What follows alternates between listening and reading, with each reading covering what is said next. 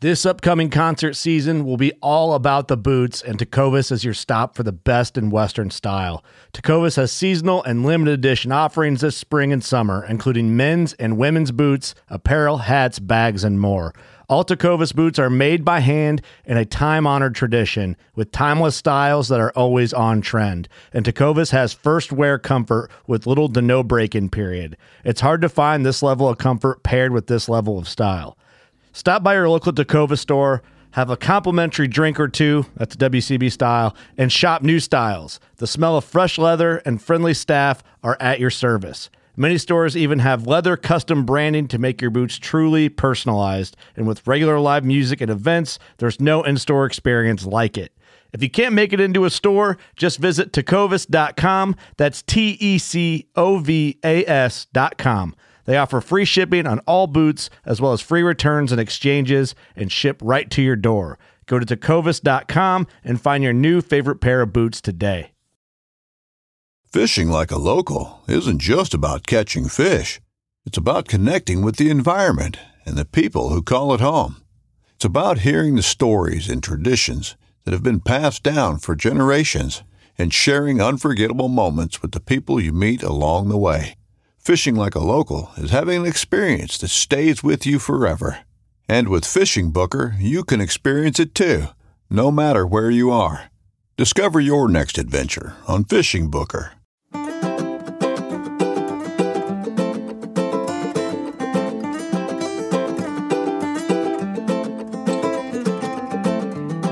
Welcome back to the studio. Is it proper to call you show regular? Sounds good to me. Right? Sounds good, right? Good Sounds to be good here. to me, too. So we are rolling with episode 51 here, the Connected by Water podcast, presented by Joey Cardi Chrysler Dodge Jeep Ram. And as always, we are honored to have Florida House Representative Chip LaMarca with us to pay us a visit, say hello, hang out, and talk about clean water like we always like to do, among many other things. I wanted to launch this today by saying you cannot get away from a COVID conversation right now, even if you tried, right? So, Right. But we're going to try as much as possible. We can talk about it. Obviously, you have to deal with it with what you do. But I just think that there's so much, it's so flooded that it's like just white noise at this point. And like, who do you believe? Who do you not believe? And, tests come up and then new reports come out that, all the testing is false and people are getting double tested and all these reports are, the one just came out, the Orlando Health came out this morning saying all these things were wrong with the testing and the numbers might be false, but, hospitalizations are up a little bit, so they're not all wrong. So it's like, it's tough to whatever. Yep. But anyway, I'm just going to say my piece about it, get it out of the way. And then just say, we're going to try not to go there today. If at all possible, but if you want to go there, we can go through it right now. No, my tie to the, I think to what you do, and I always think it's funny when I come out here, I have to drive directly away from the water to get connected by water. Right. Well, we got a river of grass right behind us here. So that's true. So my connection really, and so what I love to do is work with businesses and work with things that affect the economy and people's lives. And one of the things that was very frustrating during, kind of coming out of the initial and then shutdowns and who we're going to shut, what's essential, what's a non-essential business. We had this thing where Broward County, and I'd spent 8 years there, but was really not understanding that fuel docks needed to be open if you want to get people out on the water and keep them away from other people and get them on their boat with their family, and whether it's fishing or just going out on the water. And there was this constant fighting back and forth, or whether fuel docks were essential, because there was not an understanding at the county level, to be honest with you, that there were boats behind people's houses, that boats didn't just go in the water by ramp, because they shut the ramps down. They said, well, why does anybody need to get fuel in their boat? They can just go to the gas station and fill up a 5-gallon fuel jug. And I said, well, a lot of these boats have 100, 2, 3, 4, 5, 1,000-gallon fuel tanks, and they're out in the water. And I said, what we're going to have is somebody's going to get in a car accident because they're going to have 25-gallon, jugs in the back of a pickup truck, and there's going to be a terrible, terrible accident. So we finally got it worked out. So Lighthouse Point and Taha and Deerfield, the Cove, and those. So now people are out in the water. I think that's a safe place for them to be.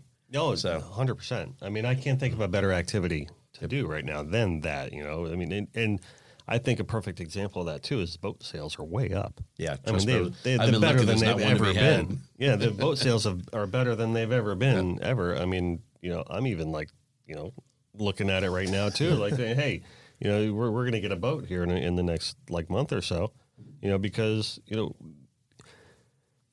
there's like, you know, all these family vacations that are not being had.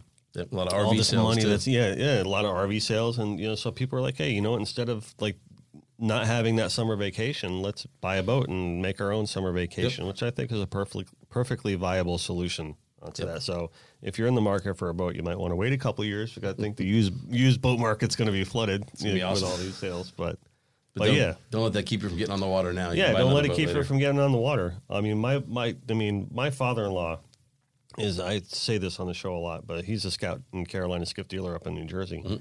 And for the first time ever, he's midway through season up there in New Jersey, because they have season up there. Right. Here, boat sales are all year long. But in New Jersey, they got to winterize their stuff. He's out of stock right now. And so he's basically just trying to fulfill 2021 boats now. Wow. Yeah, so. Good problem to have. Good problem to have. Yeah, for sure. So I guess that's the upside of some of this stuff, right? Right. Certain our business here has elevated.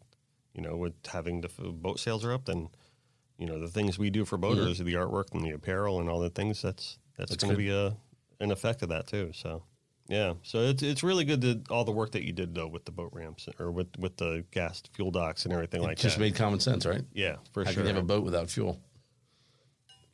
Absolutely. You know,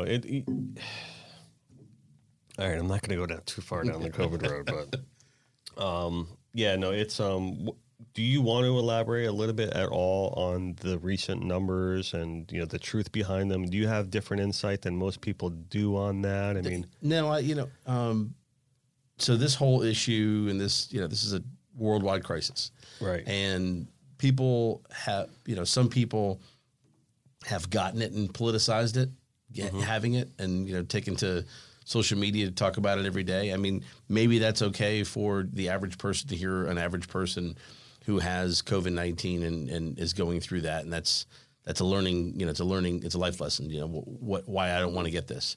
But there's just been so much, whether it's national or local media who's hyped and politicized this, whether or not you should wear a mask. I mean, it's common sense. Put something over your if it's going to come through your nasal passages and your mouth, put something over it. Mm-hmm.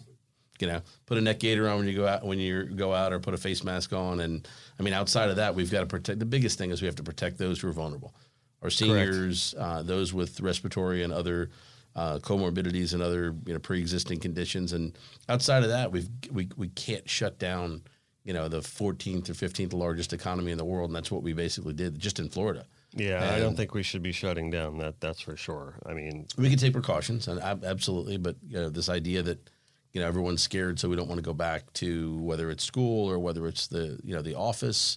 There are, just like your business is up, there are ways to, you know, kind of COVID-proof your business. If it's a law firm or it's a accounting office, you still have to go and do things. So people have gone to different cycles. They've kind of remapped the office, you know, split sessions, that type of thing.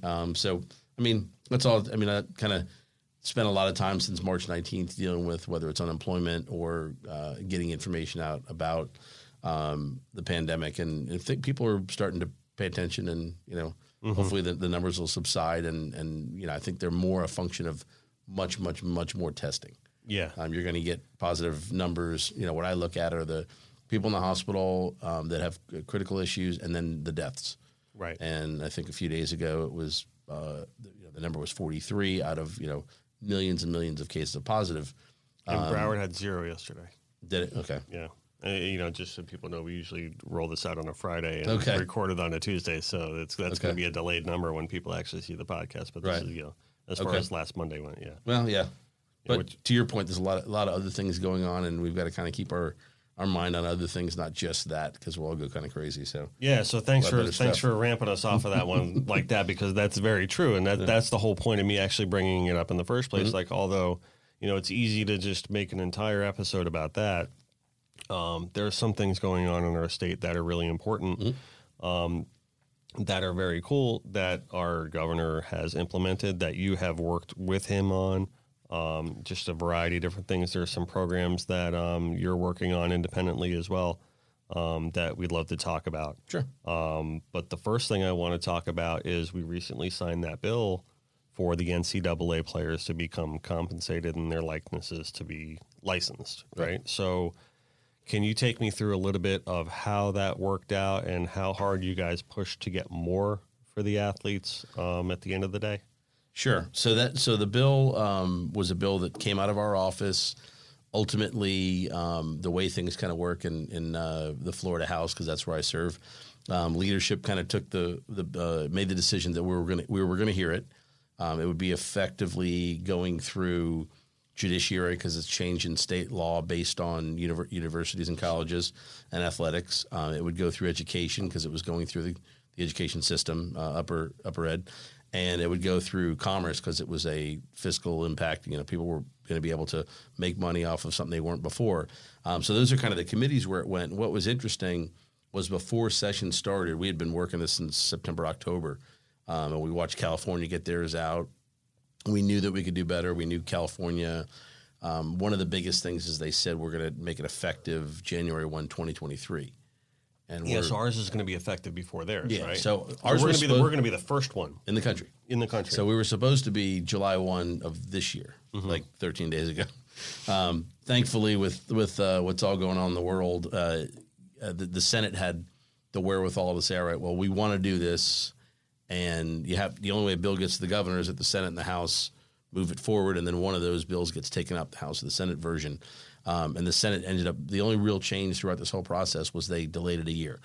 So July 1 of 2021. So that gives universities and colleges, and I'll backtrack on how we got here, but our athletic directors, just like whether it's Brian White at FAU or Blake James at Miami, they're starting to, and also up at Coburn and his team up at Florida State, they're really looking at this saying, all right, how do we get ready for this? Now they have a year to get ready, and there's going to be some education for them as well. In other words, the mechanics of the bill are this. Any student athlete, and it's not just NCAA, so there's NAIA, where Kaiser University is a member, St. Thomas and other schools are NAIA, and then there's NCAA, and ultimately both were on the same track of saying a student athlete, no matter what sport they were in or what gender they were, they could not benefit off their name, image, or likeness. So Donald Delahaye up in Central Florida at UCF couldn't do videos about him kicking a football. Even though he's a backup kicker, he wasn't going to make a ton of money off of these videos. They banned him from doing it, and then they kind of went back and forth. And that was one case. The other one was at FSU. There was a female soccer player, Dana Castellanos, who is now playing professional, and she had 1.5 million. At the time, it was 1.3. She grew by 200,000 Instagram followers while we were doing this bill. So she's at 1.5 million Instagram followers. She could have easily done advertisements or endorsements for any product. It could have been for a boat, it could be a water skiing. It could have been soccer apparel. It could have been sunglasses. It could have been anything. The local car dealer or the local restaurant. But they were banned from that. And one doesn't have anything to do with the other. And here's how I looked at it. You've got, obviously big names like Michael Dell and Bill Gates and Zuckerberg. They did their, they built their programs, they built their companies coming out of a dorm room, and they weren't banned from doing it. If you're sitting in your dorm room, you figure out a better fishing app, how to, maybe pin where you were last time the dolphin were biting, and, you create this app and it ends up 1 million people download it for $1. You've got $1 million minus whatever your costs are. You did that in your dorm room, and you're an economics student or a biology student. The athlete sitting next to the engineering student that creates an app couldn't do that.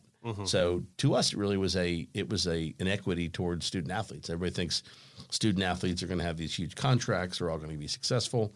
98% of football, for example, don't go on to play professionally.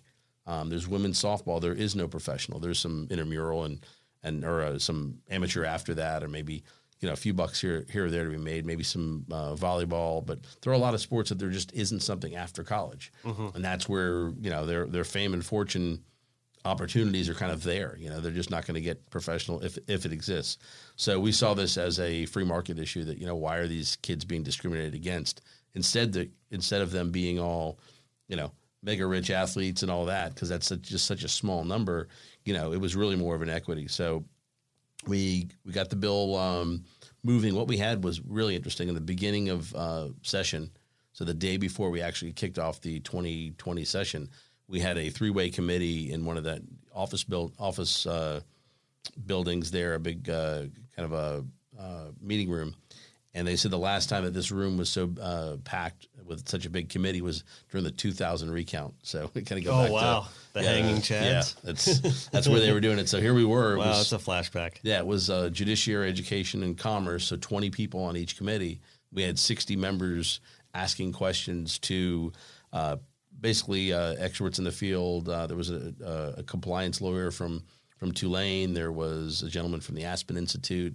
And then somebody we became friendly with who helped the California bill move along, a gentleman by the name of Ramogi Huma, who was with an organization called the National Collegiate Players Association. And he was a former UCLA football player that saw these inequities to athletes, specifically in football, where, I'll give you a great example. We passed the bill and the pandemic happens. If you and I are going to school and we've got a friend who's a football player, for example, on scholarship, we go home to our houses. Maybe they don't. Maybe they're not going back to all the way home, or they don't have the dollars for it. But they're not allowed on campus. And we were seeing 19 to 20% homelessness among college students in the United States. What? So if they have no place to go, think about it this way. Now you think of homelessness, that is crazy. They could come stay on your couch. But if your dad's a booster at the University of Miami, now it's a benefit. It's a benefit to that athlete. So they're under a different set of circumstances. And I think what we did in Florida more than anything, give them the opportunity to make a few bucks, but really created more of an equitable system that that some of these things aren't against the law anymore. I mean, it's $1 billion industry, right? The NCAA. It's a monster, and they're they have free employees. We specifically didn't go after them, in a manner that, hey, we're taking on the NCAA. That wasn't our goal, right? That wasn't anything that I was interested in doing, but I was looking out for the students, and it's fair opportunity. Yeah, right. I mean, but to your point, they don't have to pay for their employees, right? They're out playing a sport, and all they have to do is show up with the TV contracts, right? And the other things. So, that's the argument for it. It's like and then the argument against it for a lot of people was, well, they're getting a free education, which I think that was a bunch of BS, to be honest with you, because a lot of these, let's face it, a lot of these students, they had adjunct professors. They weren't really required to go to class. A lot of them were just they just show up, we'll give you an A, and like all these stuff like that. But this bill is kind of designed to combat that, isn't it? Not just showing up and getting a grade, but there were cases that we found, for example, under a previous coach at USF, a student was strongly advised if they wanted to start against going to school for engineering. Do something easier. Right. Do something that didn't put you in labs 3 days a week. We need you on the field. So they're getting that education. We call it a free people say a free education, but they've paid into the system for years building up to this. Whether it was we're out fishing, the football or baseball players in the gym training or summer camp, whatever it might be. So they've already banked into that, and then here they are at the university. They're not out with the same schedule that you and I would be. So a lot of that is, we can say it's a free education if they get it and if they go to school for what they want to do and something that's useful. Now, I can't say that about all the student athletes, because there are some, the first one that comes to my mind is Christian Ponder, for the previous quarterback of Florida State University, where he graduated early and then started moving on to work getting his master's. And there's other stories like that. Gino Truett, I think, at an MBA when he was at Miami. And there's a lot of stories like that where they do kind of take that under the wing and say, no, I'm actually going to use this opportunity. My parents are making me use this opportunity to actually get the education, and I'm going to move forward like that. Myron Roll at Florida State is probably the best example of that. My Rhodes Scholar, exactly. and all that. But here's how you flip the whole conversation on its head. His ability to be a great athlete was hindered by his studies. So he played professionally. I want to say either the Ravens or Titans. I think the Ravens, but he only played for a few years. I mean, he could have played longer, but he wanted to go to medical school. So I mean, here's a guy who achieved in two worlds, sports and medicine and education. So you give up a lot for either one. Right. Yeah. I mean, I think it's a great thing that you guys did with this. I fully supported it right from the beginning when we first talked about it on the show when you were on here last time. It was kind of in its, early stages. Early stages and getting the ball rolling but moving forward at that time, and now we're officially past it. So at this point, what's the separation between what the state did with passing the law and what the NCAA has to do or what their role is in this? Like, what's the separation between church and state, so to speak? Okay, so the NCAA and the reason this thing got to where it did and then got signed was that we had a starter from the Yale baseball team as governor. We knew that we had conversations with him. We knew what he was willing to look at and what he wasn't, and he was very much in favor of this legislation. Now, where does this fall for Florida, California? There's 22 states that are considering this legislation. We're just the second to have passed it. But once they see Florida getting all the national championships coming in, what's and all the great recruiting, they're going to have to get on board, right? There was an article the other day that UM is already using. The idea that, hey, if you come to the state of Florida, we have this bill that's been passed. Sure. So to your point, the NCAA could very well sue California. What they did is they actually... The NCAA could sue California? Yeah. They could take up a lawsuit with California. But what they did is they took aim at the NCAA. California did. We didn't mention them one time in our bill. We just said that universities and colleges in the state of Florida are heavily subsidized by the Florida legislature, by the state of Florida, and by that we have some say in what they do and don't do. And we passed this law, and this is an agreement between the state of Florida because we're a big donor to their universities and colleges. And in doing that, this is something that they'll have to accommodate. And they're all, we talked to the vast majority of the universities in the state of Florida, and most were apprehensive when they met with myself and with Corey, my legislative aide, who'd worked on this with me from the beginning.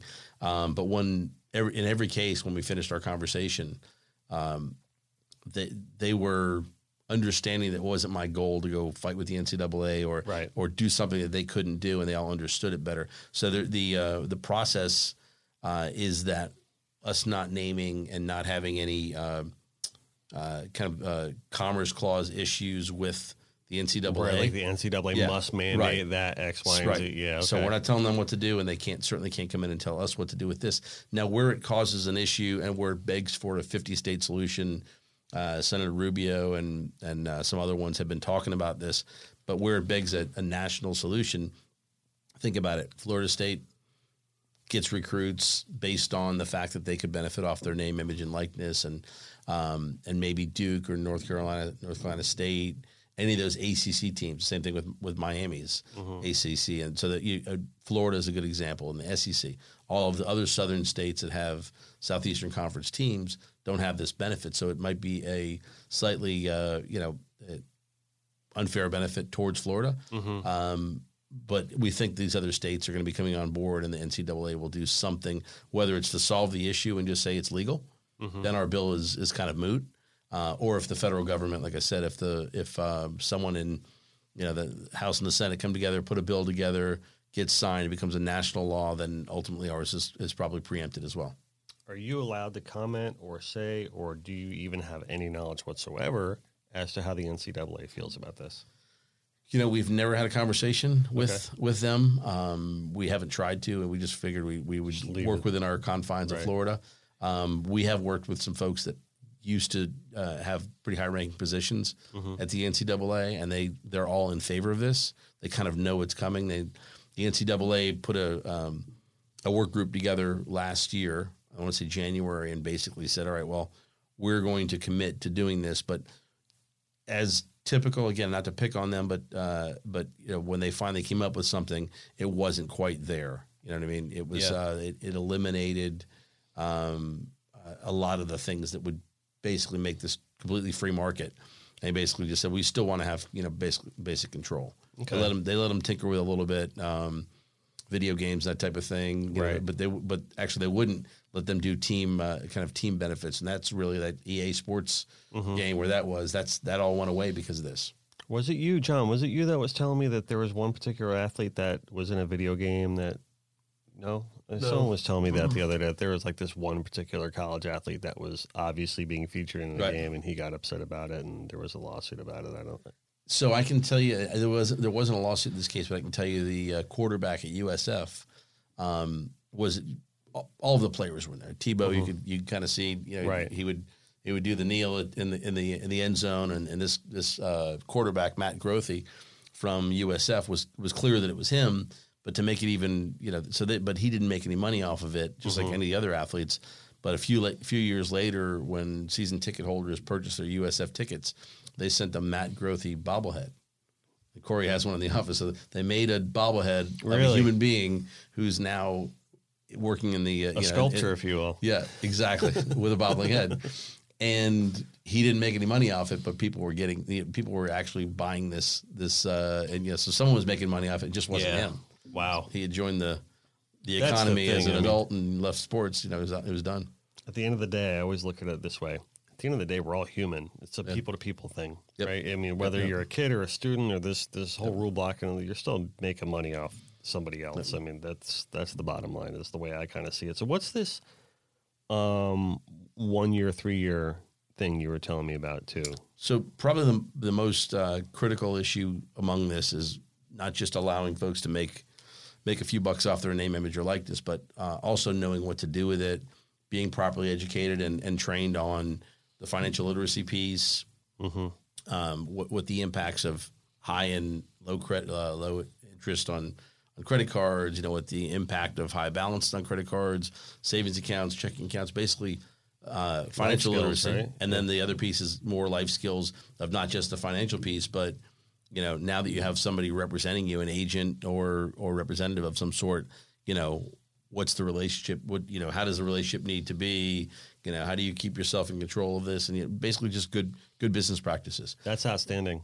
Yeah, we didn't want to send anybody into a situation where they make some money and because of poor choices and not being properly trained, or they may not have had this up to that point, they could be in a worse situation than they had before. I mean, a good example that comes to mind is maybe Bernie Kosar.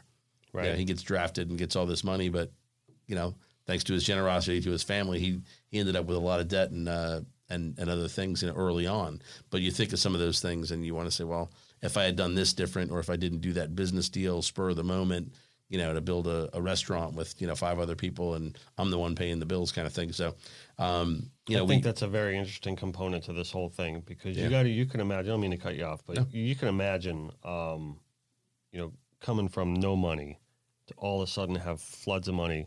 Mm-hmm. I mean, money's a responsibility, and it's a skill to manage that responsibility. It really is, and you see it so many times where, these kids coming, from college and professional sports, and poor, then rich, then poor again, real quick, and they get taken advantage of, and people come out of the woodworks for money. It's a benefit, and to any benefit, or I would say, I always tell people, with liberty come responsibilities, and with money or a benefit like that, come responsibilities. You're expected to take care of your own family, and you're expected to be able to grow it, and ultimately you want to do the best for everyone at the same time. Those decisions are tough. Yeah, I think saying no is a hard thing. I think that's great that whole 1 year, 3 year thing is included. That's for sure. So kudos to you for getting that done and putting that through. And the governor, right? He had a little hand in it too, right? Yep. Our Senate sponsor was from the Melbourne area, and then we signed the bill last June 12th at UM. Mm-hmm. Awesome. At UM. My friend Brett Romberg will be happy to hear that. We had Jonathan Vilma and Corey Simon were there. So there was a Noel and a Kane there to sign it. So, yeah, awesome. Good for you. So I'm going to move this along to speak a little bit about one of my favorite topics. Water. Which is water, and particularly the Everglades. We just had the governor sign a $322 million budget or a $1 billion budget that had $322 million set aside for the Everglades, and So yeah, among other things. The big piece is water and environment to the governor was $625 million, and it was the same as last year. It was a commitment he made to spend $2.5 billion over the 4 years he's in office. But to your point, the Everglades were about $320 million of that. Yeah, which is outstanding. And some of that has to do with the natural springs, and some of it has to do with fighting algae blooms and red tide. The overall 625, would go towards blue-green algae, red tide, studying our environment so that we can prevent some of these things.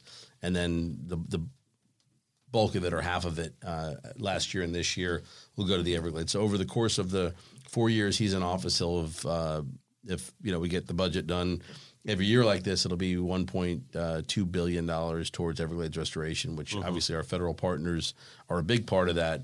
But we've got, to that point, we've got other issues as well. And, we've still got septic tanks in some places, and we've got other issues spilling into the environment. So, well, you had the Lauderdale by the Sea scenario. Is it still kind of in play? I mean, what's going on with that? So there are successes and failures every year. The success of this is we got the state commitment of $250,000 approved, and then it was in these 4 pages of those are all vetoes. Oh, really? Yeah. So even though the governor did $625 million, this was all of the local water projects, from whether it was for example, Key Biscayne Sargassum removal, Whitewater Springs water treatment distribution. So every member typically came in with a project, and mine was to get those last few septic tanks out of Lauderdale by the Sea in the Palm Club, and they're moving forward with the project. The county and the city, when I was there, we struck a contribution deal, and the town is doing their deal. I'll probably be back with that next year, but the reason I say that the governor had some cuts to me, he took $1 billion out of the budget in vetoes. What he didn't take out, and I don't want to get you too far off topic, but was it's all the topic. The big raise for our school teachers in Florida, which was $500 million plus to get starting or any base teacher up to 47.5, and then another $100 million for teacher advancement for veteran teachers. Right. So that's why I think it's important to bring that up, though. Yeah, if people are wondering why, if people are wondering why, it didn't get pushed that way for water. It's like, well, some things need more addressing as well. So it's a balance. In the 625, to your point, is Everglades was 325.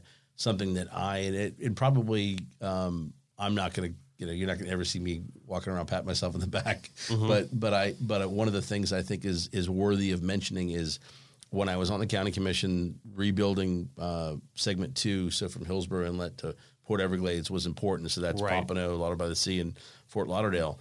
Well, the only way we can get these beach projects done is if we can rank them statewide and figure out where the dollar is going to go. And we created a bill last year that passed unanimously called Coastal Management, and it not only does it give us the ranking for environmental aspects as well as shore protection, but also economic impact. What does a beach mean to our local economy? How does it protect the uplands and all those things? But what good is a position in line to do a project without the money? So this year we finally got in. It was 30 up to this point, but we finally got $50 million recurring. So from this point forward, every year there'll be $50 million statewide to put into beach projects. And why that's important is we use that locally to leverage the federal dollars, and then we put in some local dollars. So typically it's 50%. If it's reimbursable by the feds, it's a 50% federal, 25% state, 25% local city and county kind of match. So the way these projects can move forward, now we have a recurring funding stream. So that was something that was really important on the environmental side, and the governor understood that, and we don't. Right now, we're suffering because we don't have our tourism industry. But that's really where people come to Florida, whether it's to fish or sit on the beach or get out on the water. Ultimately, our coastal areas are really sought after, and people want to come here. Yeah, no, absolutely. I mean, that's fantastic work that you've done on that one. I mean, really, that beach project was phenomenal. Yeah, definitely. So. After this whole budget was passed, then the Clean Waterways Act comes into play, and that includes bigger fines for dumping pollutants into the waterways and new rules for septic tanks and agricultural runoff, which there's no easy way to segue into talking about our beloved Fort Lauderdale and the issues that we've been having lately. I know a good friend of the studio and just personal friend, Jeff Maggio, who also has a podcast, LaMarca Dog, Run That Dog podcast, just went out the other day with the mayor of Fort Lauderdale, and they did a kind of a runaround. And it seems like the mayor's coming around to doing a lot of good positive work. Or what's your take on how Fort Lauderdale is responding to their recent sewer problems and all the things that have been going on there? Yeah. So the irony is that sewer leak in Fort Lauderdale, every one of those, from George English Park, Bayview, Rio Vista, all of those, Victoria Park, all of those breaks were in my district. Oh, every really? single one of and it's heartbreaking. Part of the real honest conversation we need to have is there are members in that current city commission, at least two, who were there under the previous administration when they made these decisions. So let's wind this back and let's take the politics out of it and just say it's about responsibility, right? Stewardship. It's our environment. The city manager's been doing an excellent job. I'm a fan of the way he tries to get people to yes, let's try to accomplish something rather than telling everybody no. And this is one of those issues that he took the time out of his busy schedule here in Fort Lauderdale. The city manager did, and with their representative came up to Tallahassee. We sat with the governor's chief of staff and the deputy that is over the environmental DEP area. And what was important was that we tried to figure out a way. Nobody wanted to have a sewer line break, right? But right. The fact is that it was identified where that break happened, that was going to happen sometime soon. It was forecasted, yeah. Right? Yeah. Well, in there, so ultimately when they finally dug up the pipe, I mean, it was, I forget the specific dimensions, but if it was an inch thick or 3/4 of an inch thick at the top, it was paper thin at the bottom. There's a seam basically down the bottom of the pipe that's not a seam. That's basically where it blew apart. And at every however long I want to say 25 to 30 feet, these sections of ductile iron pipe, as they rust and corrode, there's a ring at the end of bell. Mm-hmm. So it stops it from going to the next one. But they were all kind of in that same condition. That line goes from basically the center of the Coral Ridge Country Club golf course. There's a lift station there, and it goes all the way basically down to Port Everglades, the water facility down at Port Everglades. So all along there is kind of where it broke. The positive part is that they're now replacing it and leaving the old line in place. Going to clean it out, probably line it and have it as a backup. That way, if God forbid something ever happens again in this part here, they can isolate, before and after the break and go back to the other pipe and repair it without having all this raw sewage. But the clean water issue that you'd mentioned, that higher penalties and fines. The city ended up with a $2.1 million fine. Mm-hmm. Keeping in mind the total runoff into our waterways was 21 million or so, 20.6 million gallons of raw sewage. Wow. Some of it went into people's houses. Insane. So it was crazy. It was bad. It was a bad situation. It runs out to the beach and the swimming and everything. And typically, so the positive side of that, and again, I said the city manager came up to Tallahassee. The positive side of that is that what we try to do is, instead of having the city, therefore the taxpayers, ultimately the city's not in a business. It takes in taxes and it appropriates them. We didn't want to have all these taxpayer dollars just basically go to the state for a fine. Well, obviously, I'm glad you brought that up because I was going to ask that. I'm like, well, okay, it's good for the city to get fined 2.1, but who ultimately really is paying the bill for that? Yeah. So they ultimately they can reinvest that after this conversation with the governor's office, which he's been excellent at working in this process through. Or they've listened. They just haven't told them, hey, you did this we feel you did this on purpose. We're going to penalize you. You have to pay this fine. Ultimately, they have to put these dollars, if they can, and they're working on that right now, is put these into an environmental project that will directly have a positive effect on water and the environment there in Fort Lauderdale. So they're working on that now. I know they're redoing a significant portion of that water plant down at Port Everglades, as well as the Five Ash. I mean, they have a multiple year plan, a long-term capital plan to replace a great portion of their water and wastewater facilities. So this is more of a replace situation than a repair situation, I would assume. Oh yeah, right? yeah, absolutely. Yeah. So they're putting a new main sewer line in between that area I just mentioned from Coral Ridge all the way down to the port, and they're doing like Bayview Drive right now. If you drive down Bayview, you would see, half from a couple blocks at a time are cut off and basically barricaded. So they're replacing that line. Then they'll move the construction side. It's kind of like almost like renourishing the beach. They'll do, this quarter mile, these couple of blocks here. Then they'll move the site down another couple of blocks and knock it out. So they're working at it hard, but it was a tough lesson for them to learn, I think. Yeah, tough lesson, and also now it's a major undertaking. Yeah. And it's not the most exciting thing necessarily for people to kind of get into, but it's like if people really understand the significance of it, it. Well, and that's I think why not just look, we're in one of the biggest bull markets and hospitality economies of our time. Excuse me. And the city of Fort Lauderdale, for example, there's no other way to say this. I mean, the past and current leadership are good people, but I mean, they deferred maintenance on a lot of these lines. And in doing that, I mean, because I'm not going to say it's because it's not sexy, but at the end of the day, ripping up underground and replacing infrastructure, it's not only unsexy, if you will. It's not a new building or a new park, something that people get to use, but it's also very disturbing to the community around it, trying to get through normal life, ripping up driveways and roads and all that. They had already replaced the west. There's three.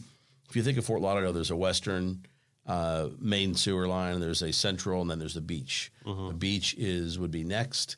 The western portion was already done a few years ago. And, to your point, it's not a sexy project. People have to do it.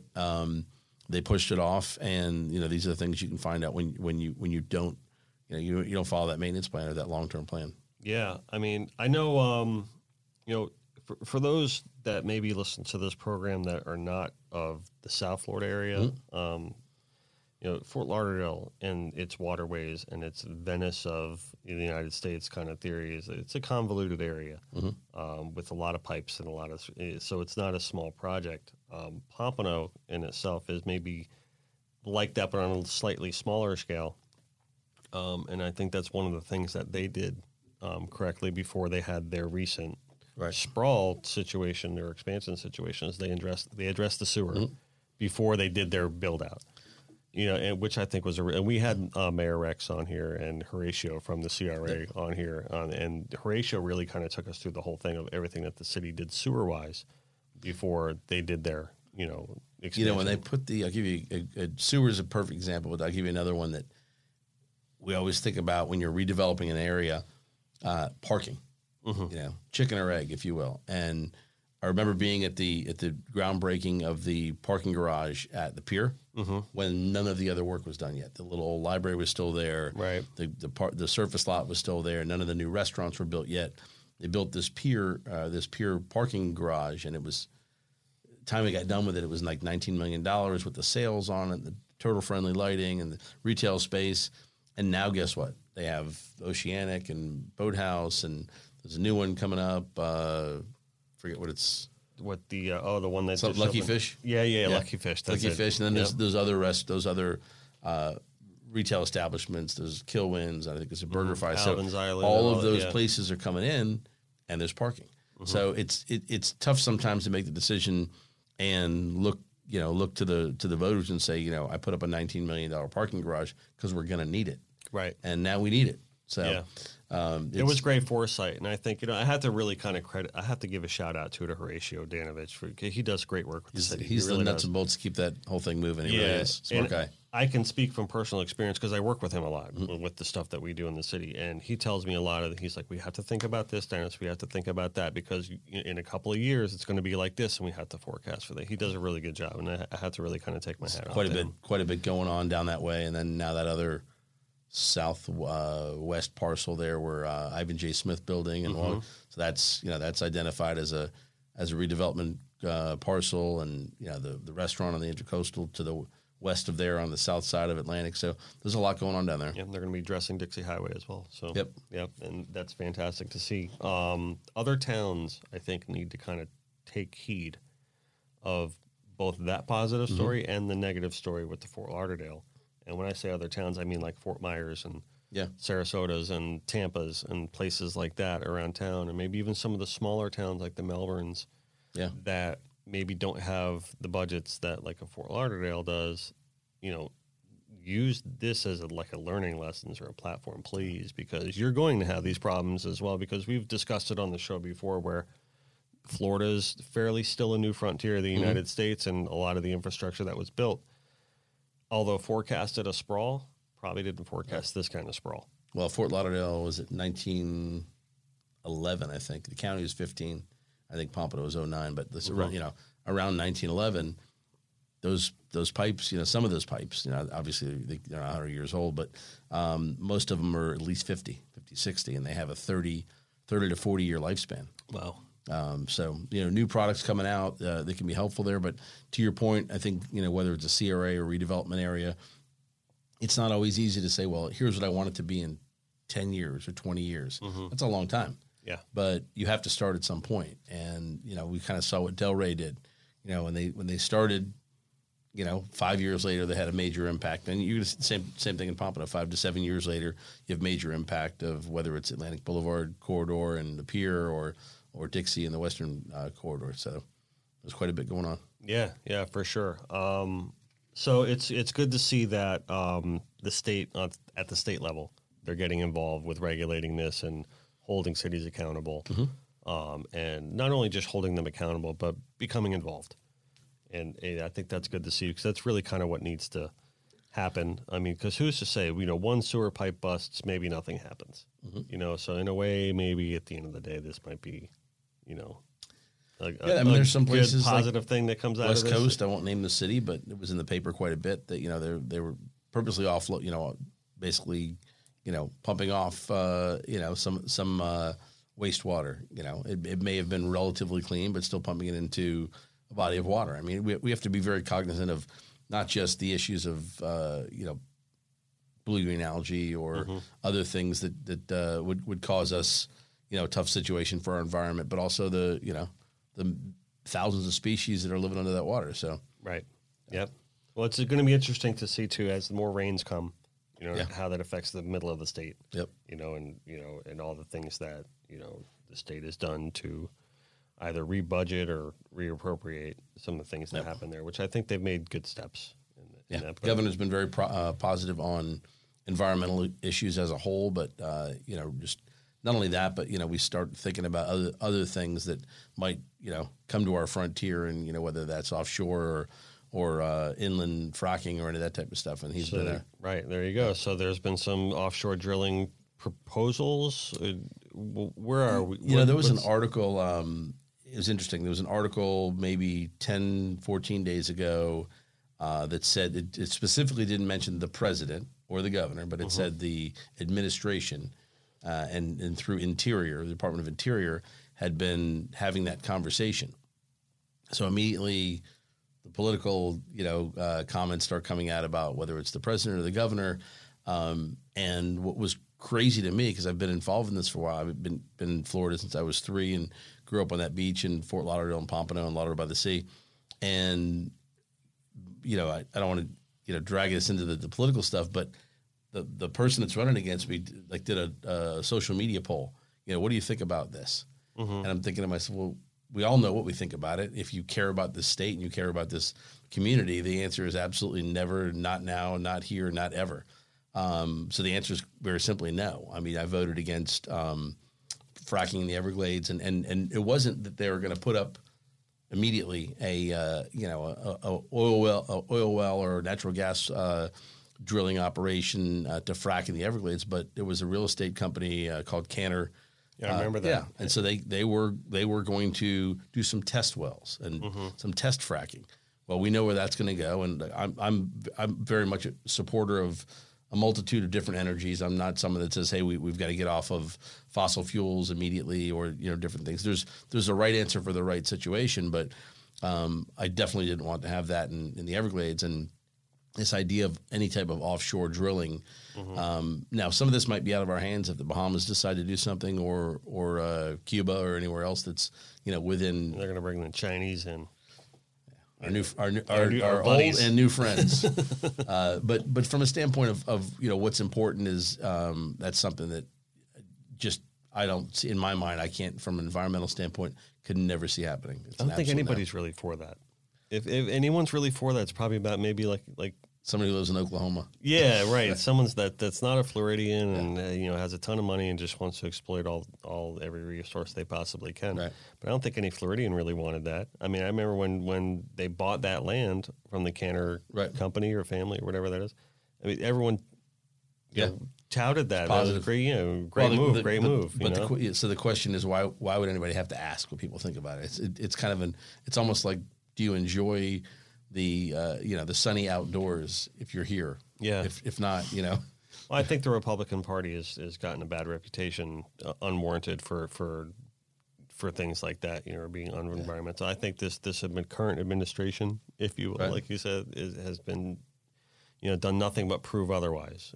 Certainly in the state of Florida, and I think to your point, people have short memories. I don't expect anybody to have a 100-year memory or 120, but Teddy Roosevelt was the president that started the national parks, and we've got plenty of folks that have been involved at the top and local levels and in politics that care about our environment. Whether we're going to be here in 10, 20, 30, 40, 50 years. Right. I mean, I know there's been some pushback after the Clean Waters Act from places like the Sierra Club and different things like that. And I understand not everyone's always going to be 100% completely happy. And there are certain groups in the world that say, no, all your money needs to go to the organization that we believe in. You know what I mean? I get that. It's a tough litmus test. And we're seeing that with more and more organizations, I'll just be honest, whether it's Planned Parenthood or the NRA. I mean, you've got to be with us 100% or we're not going to support you.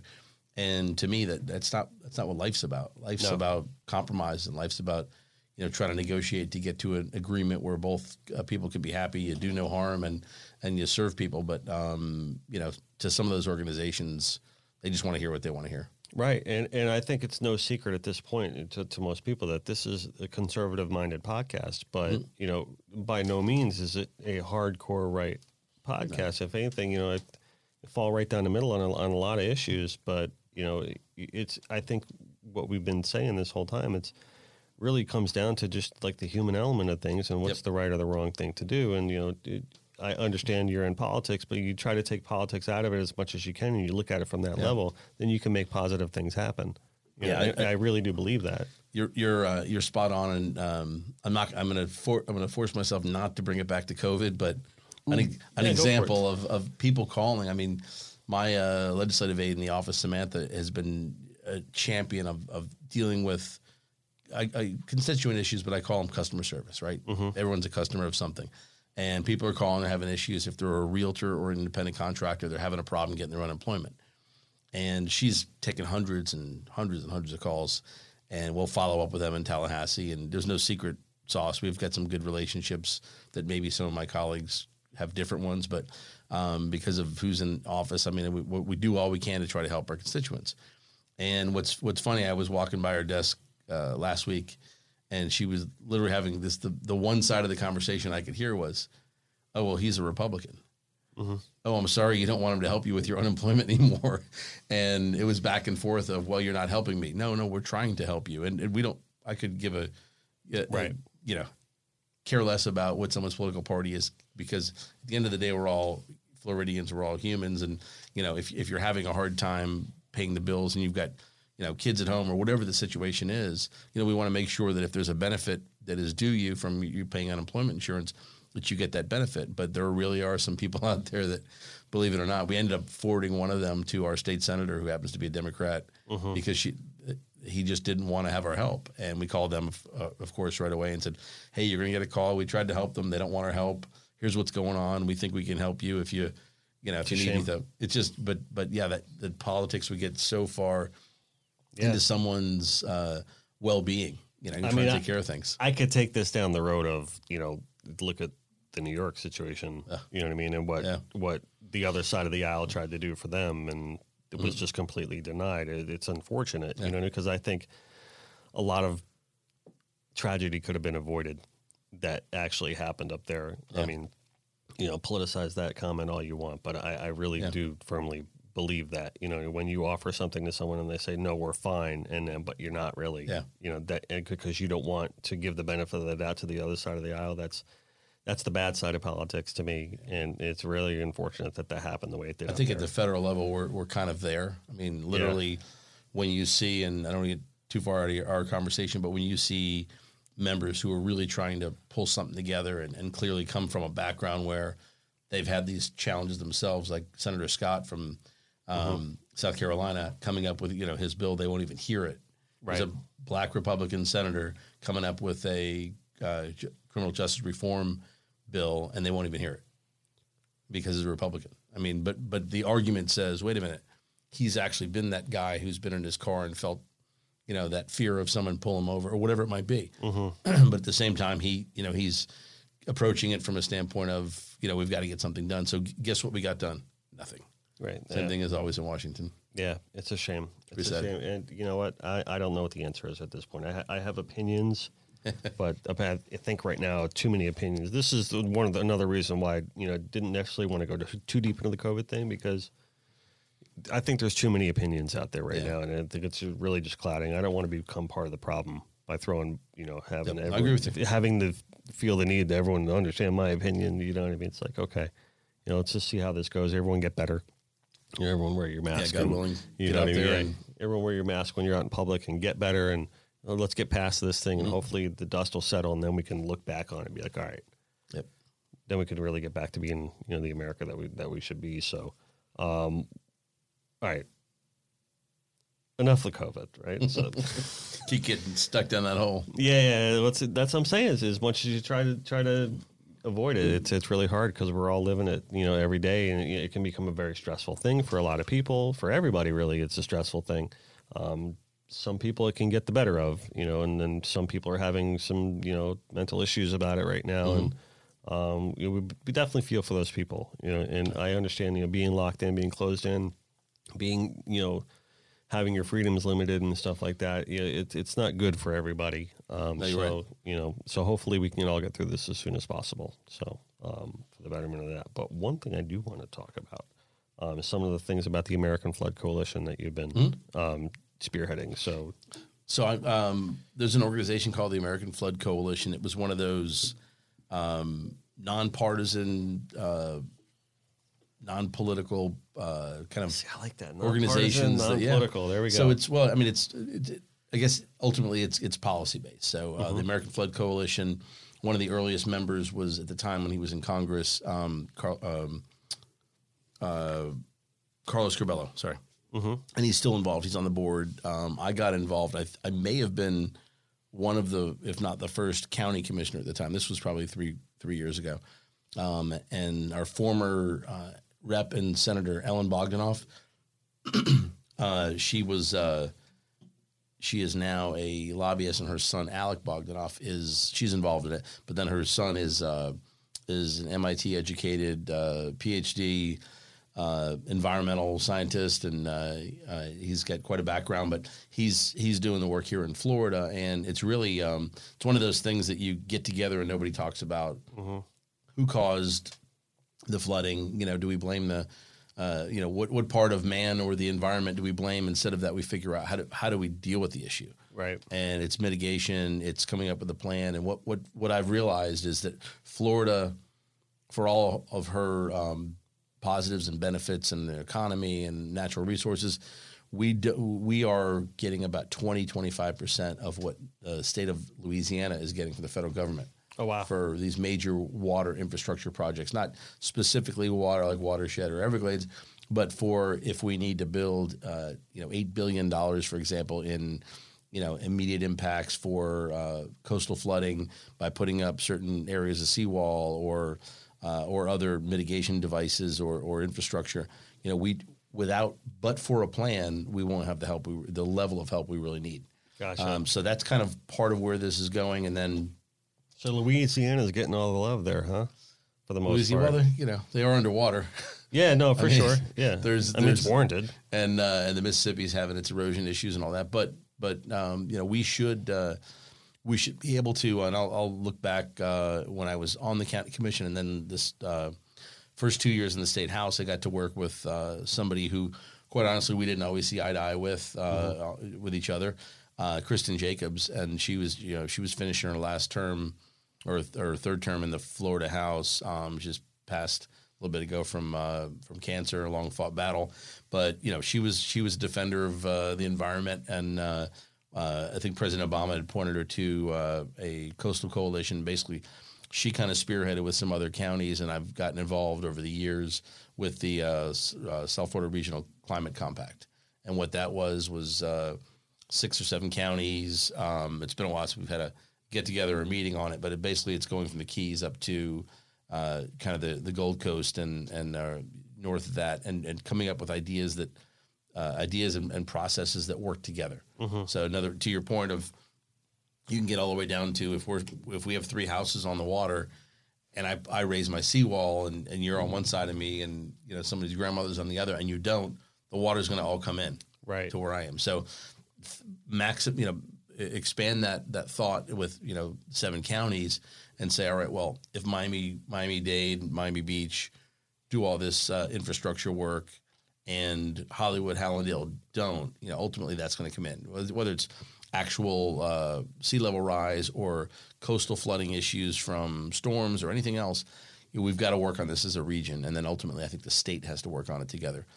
So that plan needs to be put together, and this is kind of one of those. The reason I find it to be, I don't want to say fun, but interesting and something that has a positive energy is because it isn't political. Mm-hmm. It's just people trying to work to get to an answer, and the conversation never comes up of this is all man-made. We have to blame man, and we have to stop because then the real work stops, right?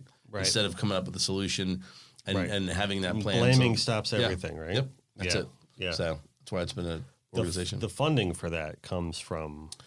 So American Flood Coalition is really policy based, but it ultimately would be our states. It's state or federal. Okay. Yeah. So I mean, in other words, they're going to help us put policy together that will allow, for example, maybe a Fort Lauderdale, Pompano Beach project or something that's going on the beach, or other infrastructure flooding. I give you an example, not specifically related to that, but the types of projects that are going on. If you drive down Cordova, just north of 17th Street Causeway, there's a section of Cordova that was pretty low lying. The houses on the west side of Cordova had waterfront docks on the other side of the street, so it was kind of separated.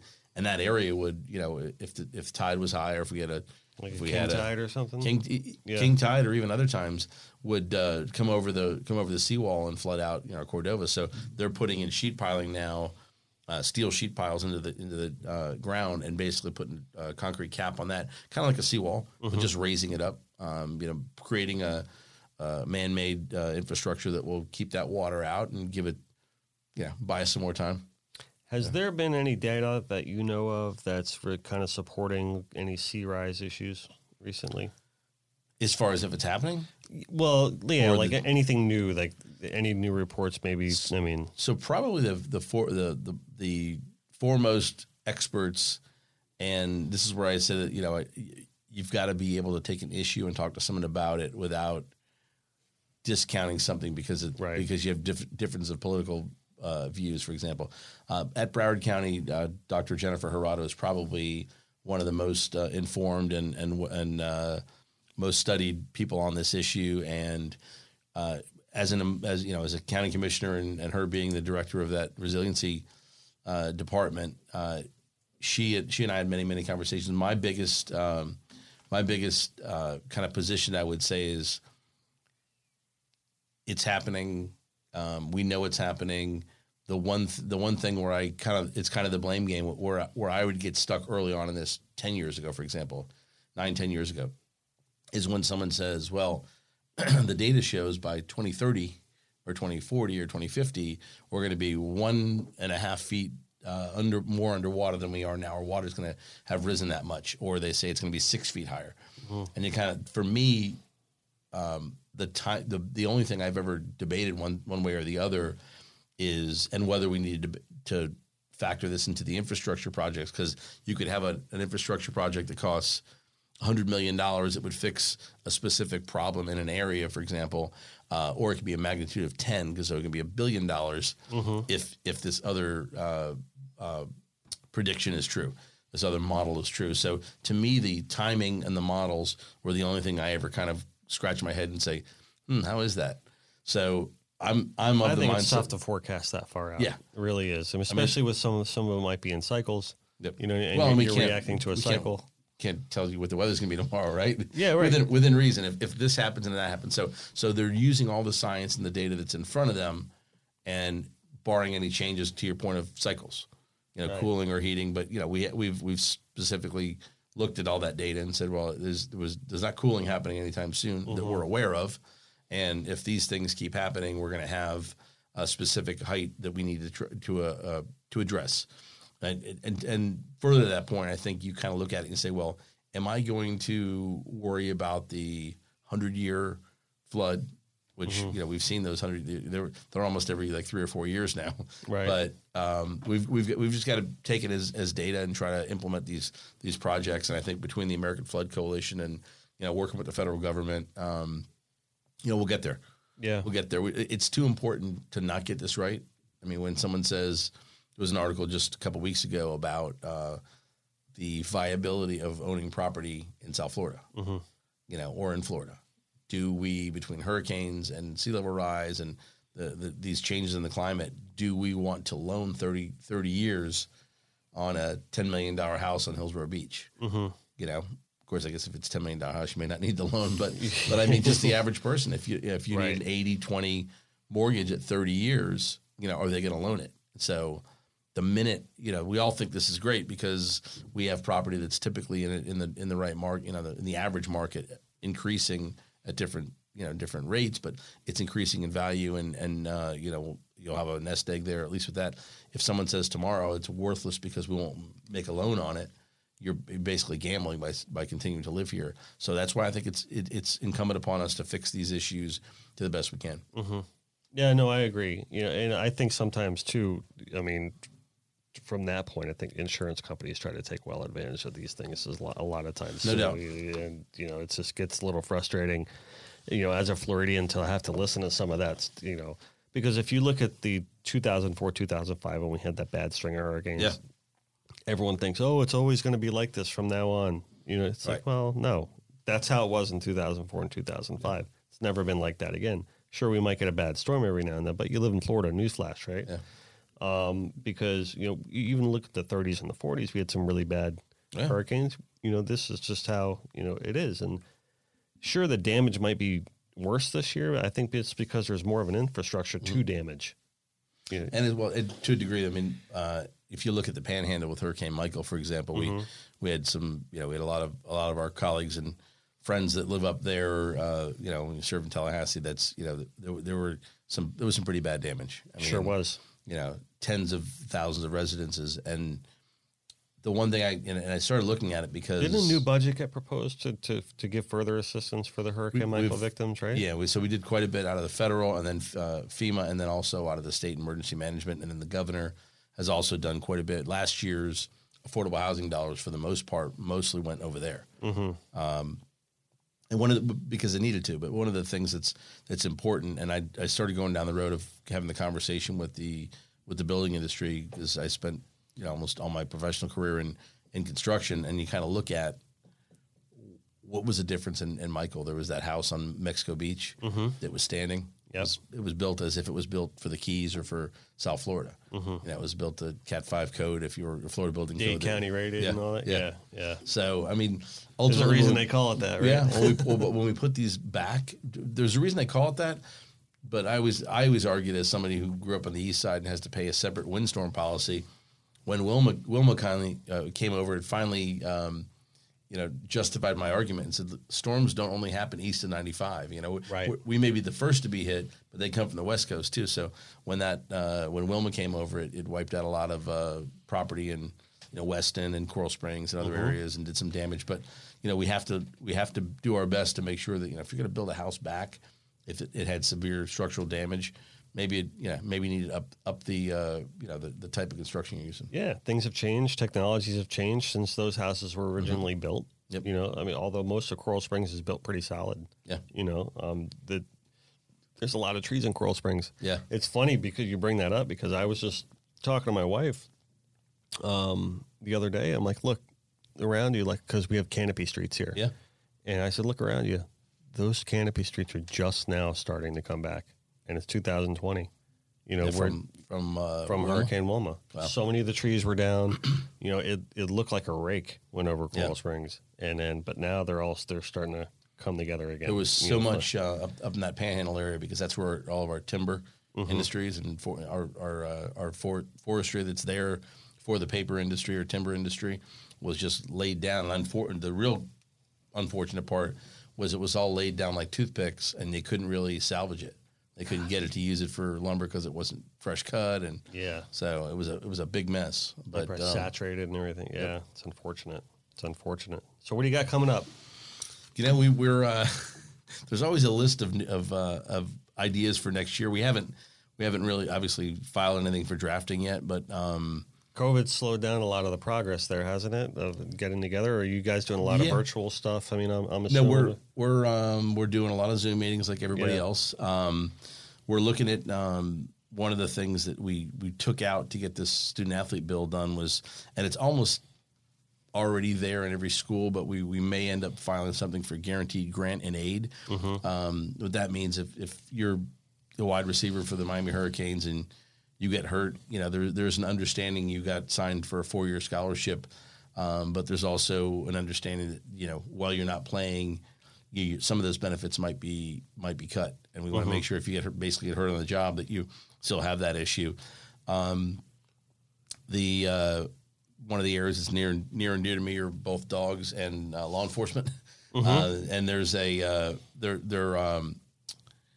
actually had an instance of this locally here. Of a friend of my legislative aides is a Margate police officer, canine officer, and his dog had to be retired. He had some health issues, and believe it or not, even though they're counted as an employee and they're counted as an officer, and they get hurt in the line of duty, those different things, when they get retired, they don't come with retirement health benefits.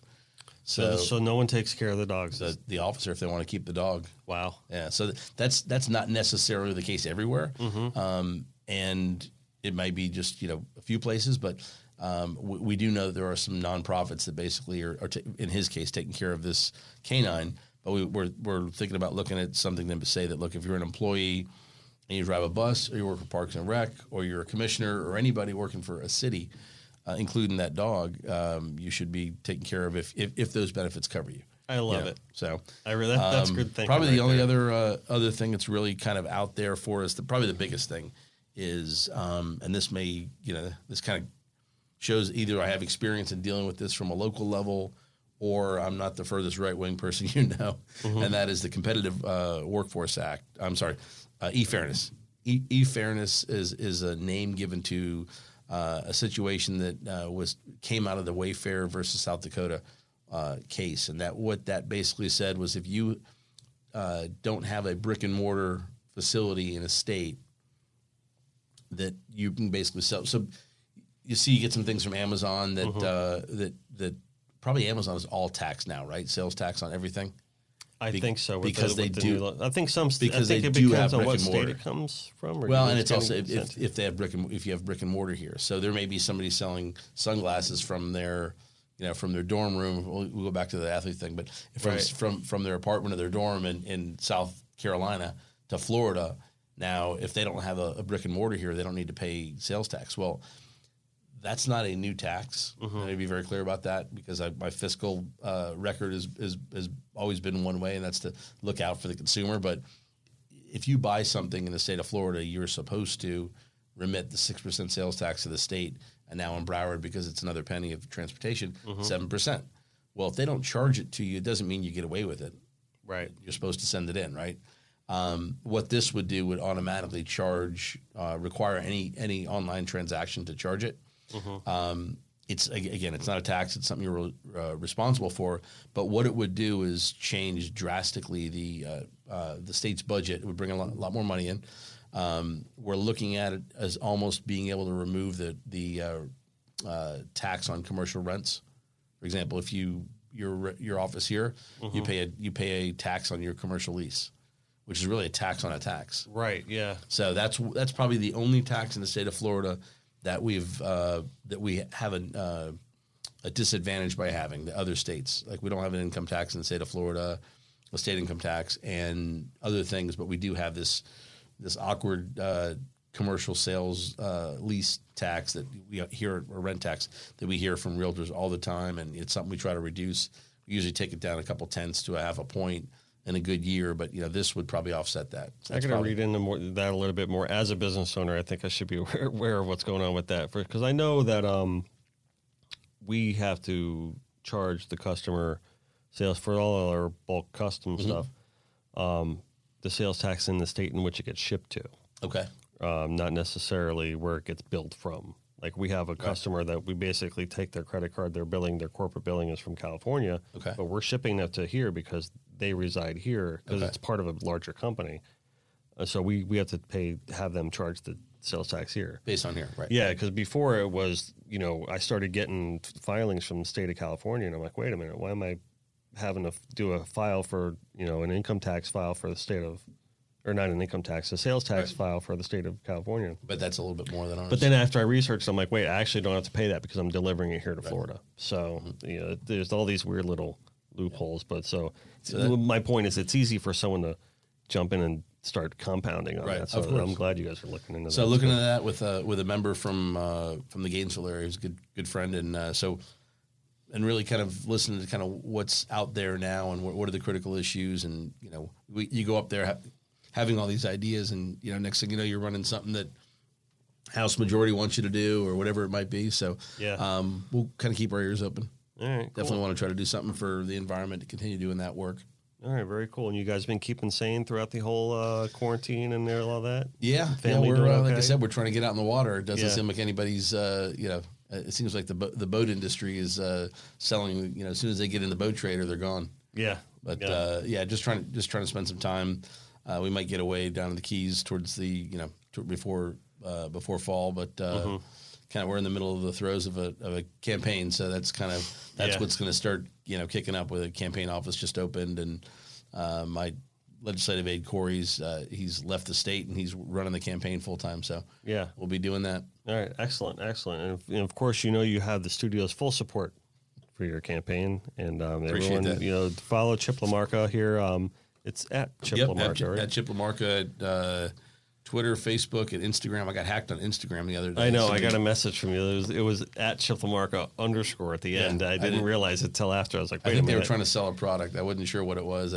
Somebody asked me if that was me, but it was my face. It was my name, but with something after. But I don't spend much time on Instagram. Right. I'm an old guy. But they took it down. They took it down almost immediately. Yeah. So I think it's gone now. All right, good. So you're safe if you follow them on Instagram. Yeah. Just be careful the _, after the name. Exactly. And, so I want to thank you for coming in once again. And, thank you. Really, it's always a pleasure to have you. We always appreciate you keeping us informed of all the great things happening in our state and all the hard work that you guys do, and how that kind of, falls and spills over into the current administration's influence. And we're real proud of that here at the studio. And appreciate what you do. I mean, you're a local product and doing some great things, and reminding us that I think we all get kind of caught up in our day to day, if that's sitting in an office or whatever it might be. I mean, we all need to get outside and enjoy what we've got here, and you do a good job of kind of reminding people what's under the water and above the water. So that's it. And we're all connected by water. I mean, and that really is the truth. Like, we always end our show saying, no matter where we are, no matter what we're doing, we're always connected by water, and that's anywhere. Yep. And it really does all connect us, and that's the common thread. So I just want to leave it with one last note and say, we did mention earlier, try to take the politics out of things as much as we possibly can. This is probably my biggest drive home COVID comment Drop the agendas, please. You know what I mean? Let's all get through this. And, if you don't agree with someone, then my advice to you is moisten thumb and turn page. And just, as bad as you want to comment on social media and kick back hard at people, please don't. You know what I mean? And just let them talk and fade away, and your life is going to be that much happier for it. So that's probably the only best advice I can give throughout all this, because it's stressful for everybody, no matter what side of the fence you're on. We are all in it together from that aspect. So, all right. We good, John? Anything you want to bring up for Chip here? No, we're good. We covered everything. All right. Your ego is not your amigo, right? Next time I come, I want to see mahi. Yeah, no, we're going to bring in mahi. Jenny will bring in mahi for sure. Always do your best and let God do the rest. Don't ever forget that if you are in the market for a new vehicle, especially one of the beautiful Ram trucks that I own, or a Jeep, or a Chrysler, or a Dodge, go see our friends at Joey Cardi, Chrysler, Dodge, Jeep, Ram. They will hook you up. Go see Dean, the salesman over there. He's a good friend of mine, and he gives great deals as long as you say my name. And Connected by Water, right? And, John just reminded me, go on to connectedbywater.com, get one of our new straw hats. We have them in stock. We have a limited supply left. We will be getting replenished here soon, hopefully, but those things sold like hotcakes over the 4th of July weekend. Yeah, it's hot out there, so get yourself some shade. And also, I got to say one thing about the straw hats. They're super high quality. There are other people that offer hats for the same price that are not as good quality as ours. That's all I got to say about that. So, but please do support the studio, and also support our friends over at Papa's Raw Bar, who remind you to eat, drink, and be local. They have a truck set up over there in Old Town, right, for Pop Amigos, the new project that they're working on. There's a build out going on, but they do have a food truck up there in the meantime. It's like this Asian, Jamaican, Cajun kind of thing going on. And if Papa's has got their finger on it, it's going to be amazing, because they are an amazing crew. They care about everything that they do to the fullest extent. If you know Troy and Cassie, they run a tight operation over there, and everything is super sanitized, super clean, and the food is just off the charts phenomenal, as it always is. So no matter where we are, no matter what we're doing, we're always connected by water. Chip LaMarca, thank you very much for coming on the show today. Thanks, Dennis. I'm Will Cooper, host of HuntStand's Make Your Mark podcast. For even more content, be sure to watch the original films from HuntStand Presents on the Waypoint TV channel every Tuesday at 10 p.m. Eastern. Visit waypointtv.com to learn more. I'm Will Cooper, and you're listening to HuntStand's Make Your Mark podcast on the Waypoint Podcast Network. Stick around as I bring you more stories and interviews from veteran hunters and industry professionals who inspire us all to be better equipped in the woods and in life.